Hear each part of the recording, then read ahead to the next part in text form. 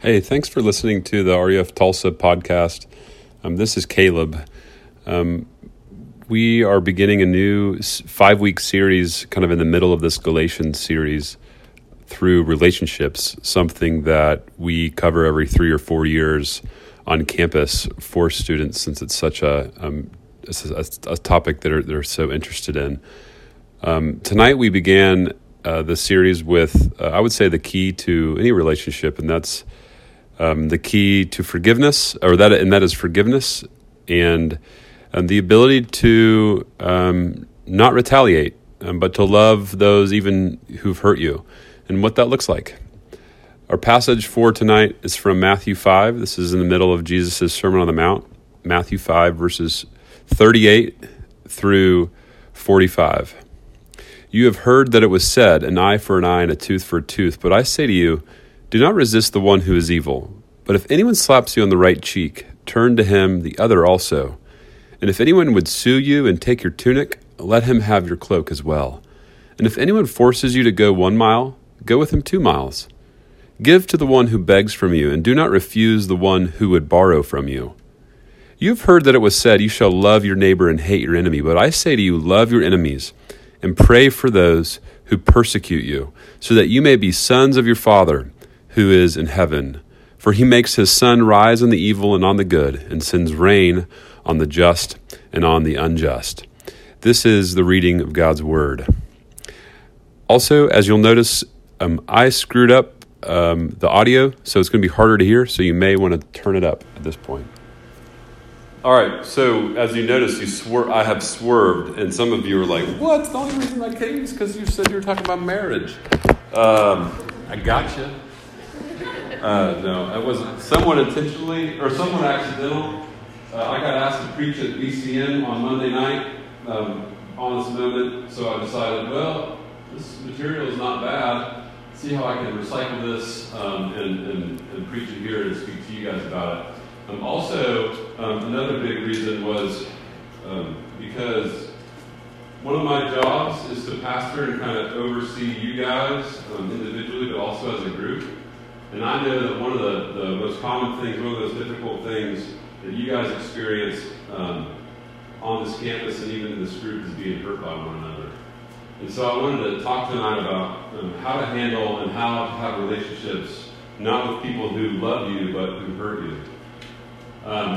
My kids, so one of the interesting things about being a parent with toddlers is you try to squeeze in adult time where you can get it. And I often will go over to friends' house where they also have toddlers. I have a 4-year-old boy that are crazy, and a 1-year-old girl who's also becoming really crazy. But we'll go over to friends' house and toddlers will play with one another. And it's really like this anxious moment as you're kind of sitting at this table and you're trying to have conversation and act all normal, but really in the back of your mind, you're pretty anxious, just waiting for one of the kids to slap the other kid, or like push them over, or spit on them, or yell at them. And you're just crossing your fingers it's not your kids. Unfortunately, it usually is. Life's kind of like a toddler play date, where we're kind of going about our business, and you're just inevitably waiting to get slapped, figuratively. That's kind of what life's like. There's one guarantee I have for you in your 4 years on campus and your life as a human is that you are going to be hurt by people. That there's going to be people who let you down. There's going to be people who reject you. There's going to be people who don't invite you over. There's going to be people who do you wrong. And so, how do you have a relationship, or how do you love those who hurt you? That's what I want to talk about tonight. And I do invite questions. We'll sing a song after I'm finished, and if anyone sends any questions in, I'll get to them at the end. But there's going to be 3 points as we look at this text, and really kind of look at a few other texts as well.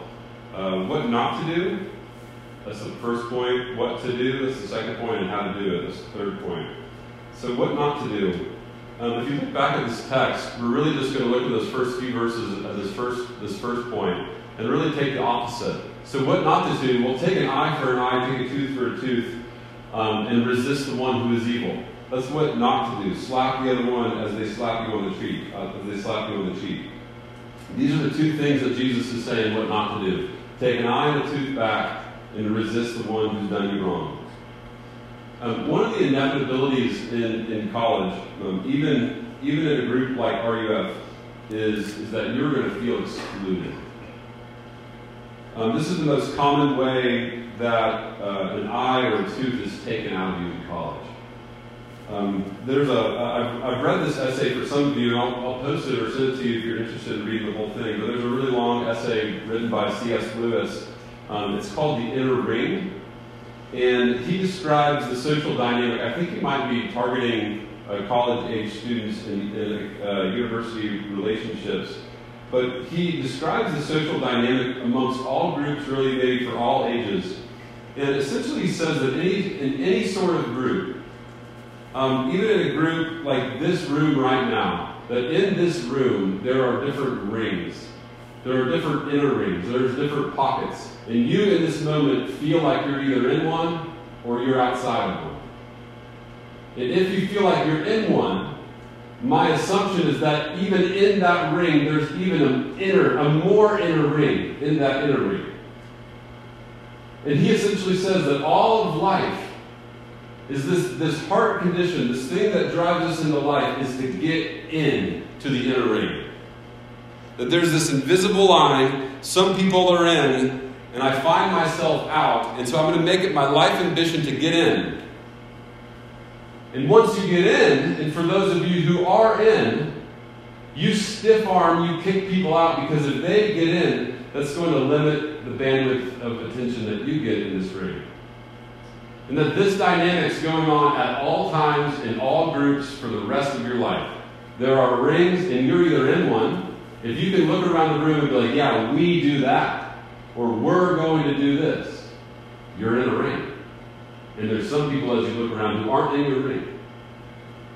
And so, he describes how there are written rules, to be in RUF, it's open. You're in RUF right now. Like, you came to one thing that RUF does, you're in a large group, you maybe hung out beforehand. To be in RUF, there's small groups, there's one-on-one meetings, there's social events, big, large. But to be in RUF, maybe some of you feel like, now I got to go to every single posting and every single social event. And if I don't do that, I'm not really in RUF. And so you make it your life goal to try to get in. And most of your time you actually spend pretty frustrated that you're not in and that people are kicking you out. This is the experience for a lot of you. Not very content relationally. Looking for ways in. And what happens when you feel rejected, and all of you feel rejected at some point, whether you're in or whether you're out, at some point you feel rejected. And what happens when you feel rejected is that an eye's taken out, a tooth's taken out, figuratively speaking, and there's a debt, or there's a hurt. And that hurt is not very good feeling, is it? Like, no one likes feeling hurt. And so what we typically do is we got to get rid of this hurt. I can't handle the hurt, and so I got to get rid of it. And there's really two ways that we wrongly get rid of this hurt. We take back an eye, or we take back a tooth, or we don't resist the one, or we do resist the one who is evil. And so the first way, we take back an eye, take back a tooth. And this is the main way in which we do this. This is what's called triangulation. If you were to go speak, go to like a sociology class or something. This is person A does something hurtful. They don't invite you over. They go on a weekend trip, and you see on Instagram you weren't invited. They've done something hurtful. Man, I thought we were friends. I thought friends hung out. You're doing that. I'm not there. I'm hurt. Instead of going back to person A, we now bring person C into the group. And we gossip. And we slander and we quarrel. And now person C has terrible thoughts about person A. This is called triangulation. And what happens with triangulation, I actually meant to expand this, is that now person C also triangulates another person in. And they also have negative thoughts, and that person triangulates another person. And now you understand the terrible consequences of trying to get rid of that hurt. People have hurt you, And so I'm going to hurt them back. I'm going to tell my friends about so-and-so, and I'm going to pit them against me to ensure that I'm seen as the good one. At least I'm not like that person. And there's a couple of different consequences of triangulating that happens on campuses. One, instead of going back to the person who hurt you, you've now just spread how bad they are to someone else. And so now the reputation by person C is really, really crushed. Secondly, and you'll probably hear this in like marriage counseling. You see this with parents.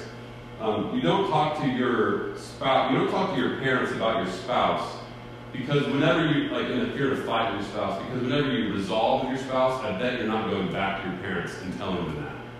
And so your parents have a pretty one-sided view of your spouse if you're only bringing them in when you have fights.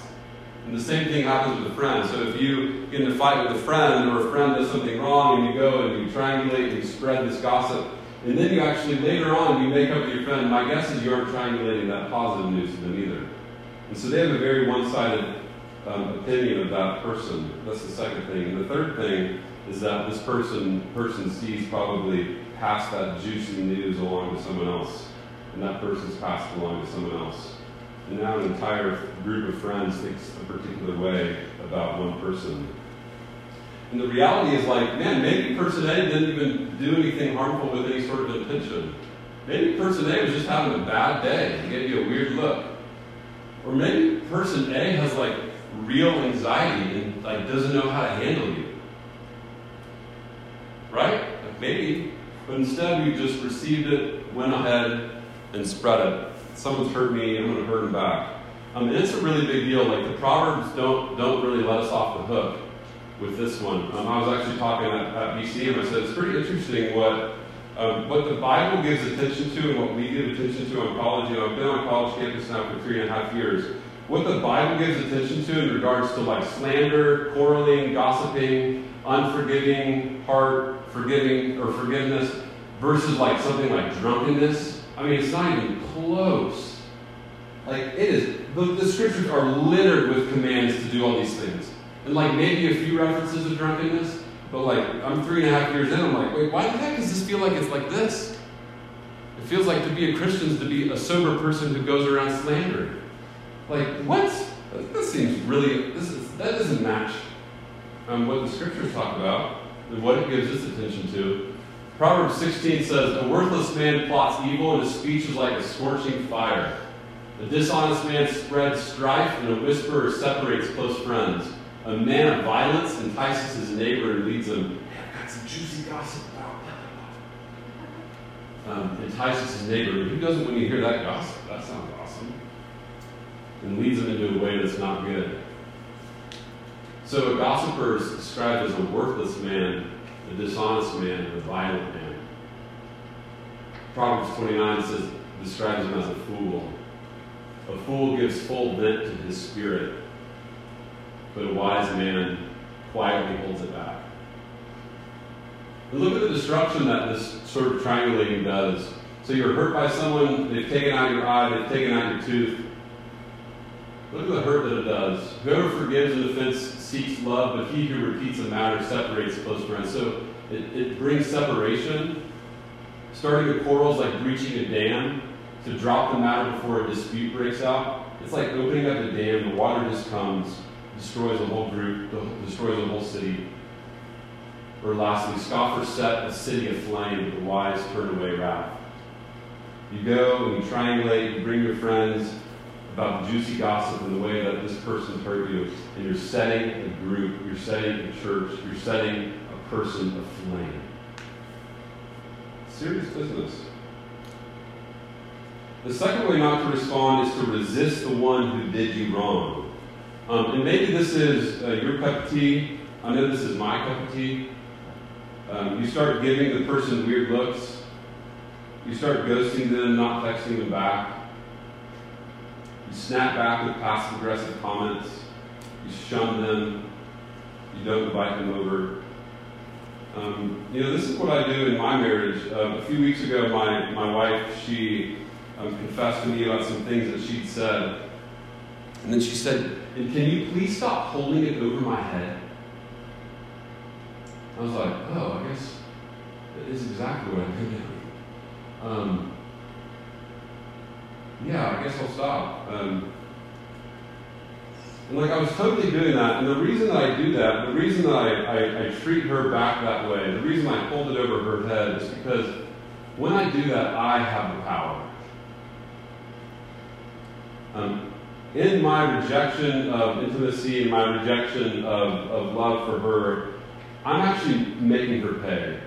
I'm actually turning back and I'm tearing out her tooth and tearing out her eye. I'm making her suffer through my resistance of her. So Jesus says, don't resist the one who's done you evil. Don't ignore them. And these responses are not good. They destroy the person. They destroy your own soul when you do that. They destroy groups. They destroy churches. You know, membership in church is no longer really a thing, but for the few and the proud and the strong that still hold to it, one of the few membership vows that you make is I promise I'll make a vow to keep the purity and the peace of this church. Like I'm not going to go about just bickering about one another. I'm not going to turn around. Instead, if someone does me wrong, maybe I'll actually pray for them. Maybe I'll get to know them. So what do? You love. If we look back at this text, you've heard it said, and I say, you've heard it said, an eye for an eye, tooth for a tooth. But I say to you, whoever does you wrong, whoever slaps you on the cheek, turn the other one. If someone wants to sue you and take your tunic, let them have the cloak as well. If anyone forces you to go 1 mile, go for 2. I know I've used this, I asked Connor before, because my greatest fear is that I use the same illustrations all the time. Because, honest moment, that's what the pastor of my church used to do, and it used to drive me insane. And so he said that I don't use this too much. Though if you were at BCM a few nights ago, I know a few of you were, you heard me tell this. But there's a movie and a book called Les Mis, and some of you did talk about this. Whatever. There's a book, movie called Les Mis. It's about a man named Jean Valjean who, I'm getting so insecure right now. I'm like, oh man, they've heard it recently. I'm doing that thing that I didn't like my pastor did. Okay, do it. Good story. Thank you. Jean Valjean is a criminal. In the day that he was released, he went back to the business in which he was doing, and he broke into the home of a bishop. And as he broke into the home, he stole the valuables of the bishop. And on the way out the door, he clocked the bishop in the face, and he escaped. The next day, the policemen, they found him out, and they said, hey, we've been watching this man since he was released from prison, and we found this bag, and it's full of your valuables.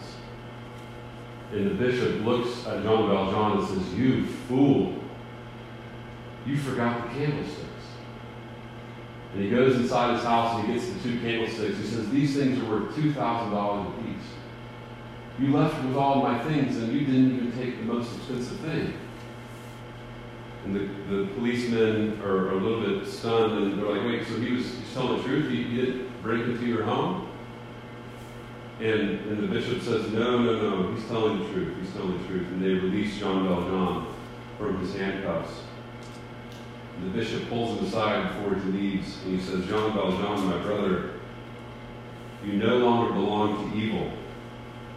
With these candlesticks, I've bought your soul. I've ransomed you from fear and hatred. And now I give you back to God. The bishop was a tooth, an eye, a cheek was slapped and broken, and he did not return what he received, but he responded in love. What a powerful response. So the rest of the story is about the transformation of Jean Valjean's life. How cool is it to know that when someone does you wrong, you have the chance to respond in a way that can change the person's life? Now, I want you to think about something really practical. I want you to think about not being invited over to someone's house. That hurts. That hurts a lot. And the reason, as I was just saying, that we gossip and act passive-aggressively is because we can't handle a hurt. We've got to throw it back on them or dump it into somebody else's lap. But what I want you to see is that when we do that, it's actually an act of hate. It's actually an act of, hey, you hurt me, and I don't like you, and so I want to hurt you back. It's taking that hurt and hurting them back. But to love, it would require something. Love is very costly. To love would require that you take the hurt and you absorb it. And you let the hurt hurt. And the only reason that you'd be willing to do such a crazy thing is if you first love that person enough to let their hurt actually hurt. Your love is the thing that has to drive you to not gossip about them. Your love for them is the thing that has to drive you to not act passive-aggressively with them. Your love is the thing that has to drive you to forgive, and perhaps, for some of you, with the help and support of others, over time, over years, or maybe never at all, move towards them. But your love for them is a thing that your forgiveness is a thing that requires you to love them. And this is why I think Jesus narrows in on this last part where he says, you've heard it, you love your neighbor and hate your enemy, but I say to you, love your enemies and pray for those who persecute you. Pray for those who do you wrong. And he actually goes on to say, if you just love those who love you, well, even the Pharisees do that. What's the big deal? And what he's saying is, if you love, will your love for that person who's done you wrong, will it win the day? Or will your anger and your resentment and your bitterness and your hatred for that person win the day? Imagine, I was thinking about this, imagine that you're sitting at a Drillers game. I don't know if you guys have been to one. I went to one and my kids both, within like 10 minutes, were like, Dad, can we leave? This is terribly boring. And I didn't grow up playing baseball. I agree with them.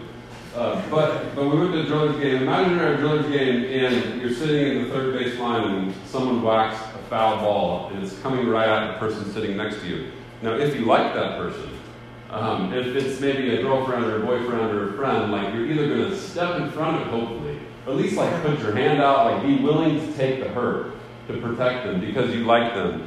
But imagine like it's an enemy sitting there. Imagine it's someone that you don't really care for. Are you going to look the other way? This is the spirit of love that Jesus is getting at. How do you respond to the person sitting next to you? Are you willing to get hurt and take the hurt and feel the hurt for someone who's hurt you? Now, Jesus says elsewhere, just to stress the importance of this, as he goes on in the Sermon on the Mount, he says elsewhere, if you're offering a gift at the altar, and when you're there you remember that your brother has something against you, leave your gift, set it aside, and go reconcile to your brother, and then come offer your gift. Hey, before you do this like really good godly thing and bring your gift to the altar, first, if you remember in that moment that you guys have some stuff to clear up, set aside that, I don't care about it, go reconcile with your brother, and then you can come back and you can make your gift. In other words, don't do anything else. Don't do anything else. Love and forgiveness is so important. So how do we do it?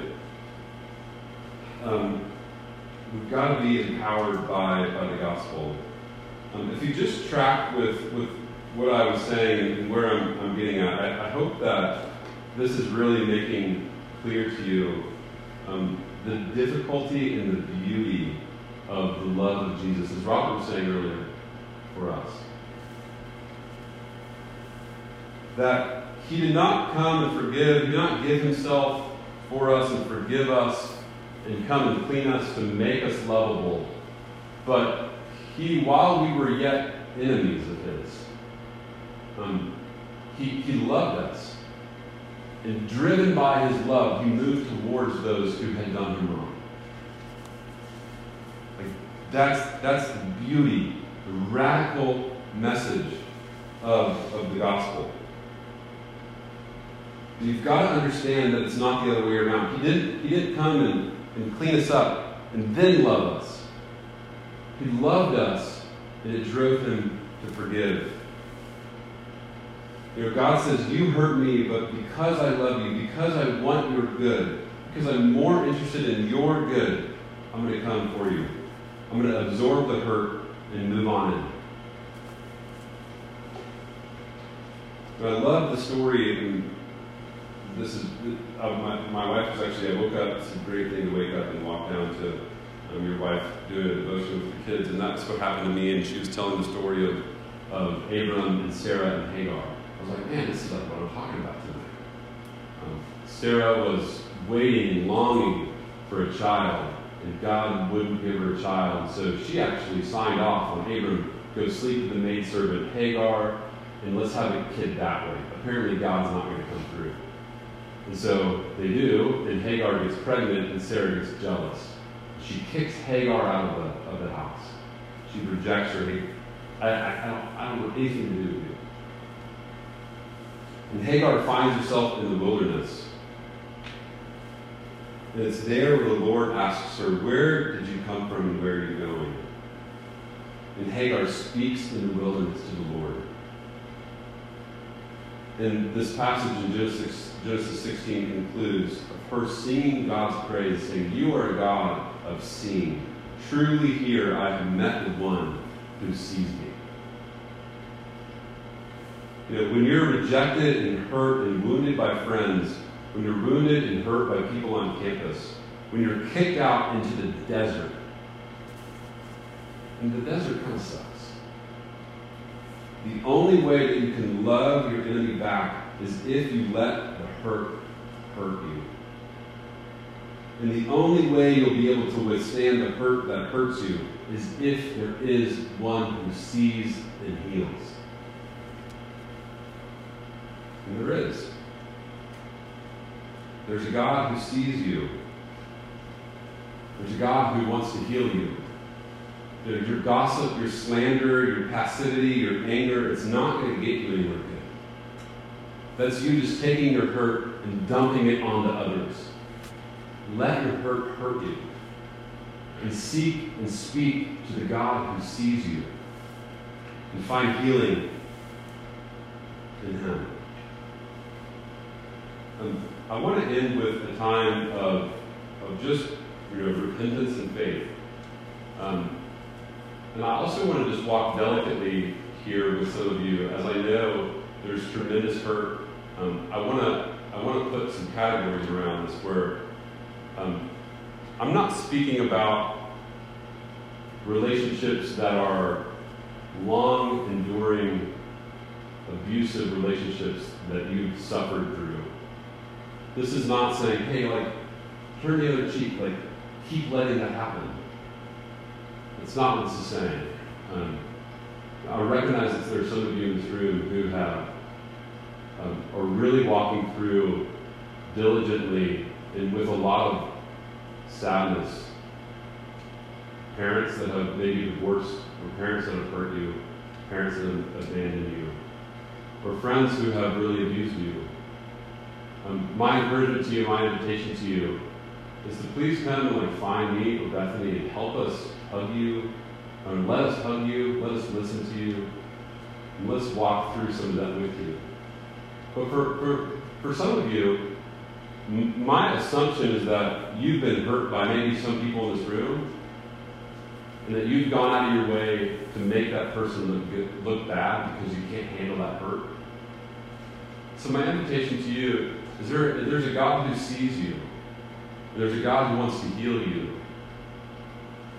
And so I want to end with just a time of personal and quiet confession. If this is you, if you've gone and slandered and gossiped, would you confess your sins to a Lord who hears you and is willing and ready to hear and forgive?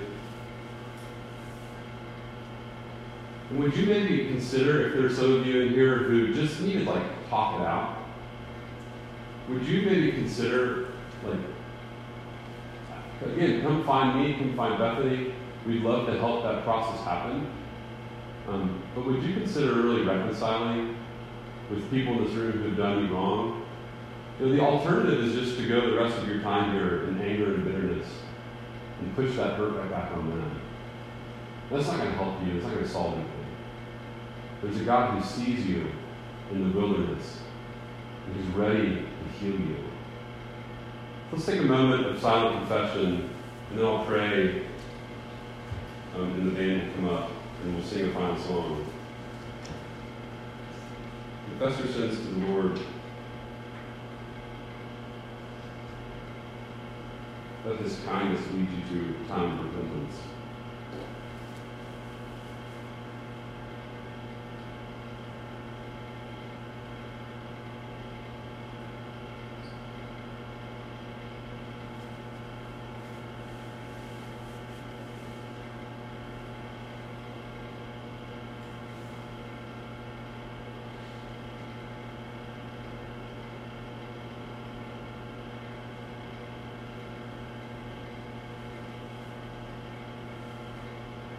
Lord, we confess that it feels good to be right. We confess that it feels good. It feels good to hurt others back. We confess the ways that we've done that. And Lord, we know that you are a God who is quick to forgive. You are a God who is slow to anger. You are a God who is gracious and merciful. And we ask you for your mercy. I pray for those who you are speaking to tonight, those who have heard these words and feel the spirit of conviction, those of you who feel just an urge, accompanied with a lot of fear, to go make things right. Would you give the needed courage and strength to do that? Lord, I pray for our community. I pray for what you're doing here in RUF, and I thank you for it. I pray that you would protect us from the division and the hatred and the gossip that wants to tear us apart. I pray that we would be a community of forgiveness. We would be a community of peace. That we would welcome sinners who have done us wrong. Lord, we love you and we pray all this in your name. Amen. Let's stand and sing a final song. If you have questions, please text me.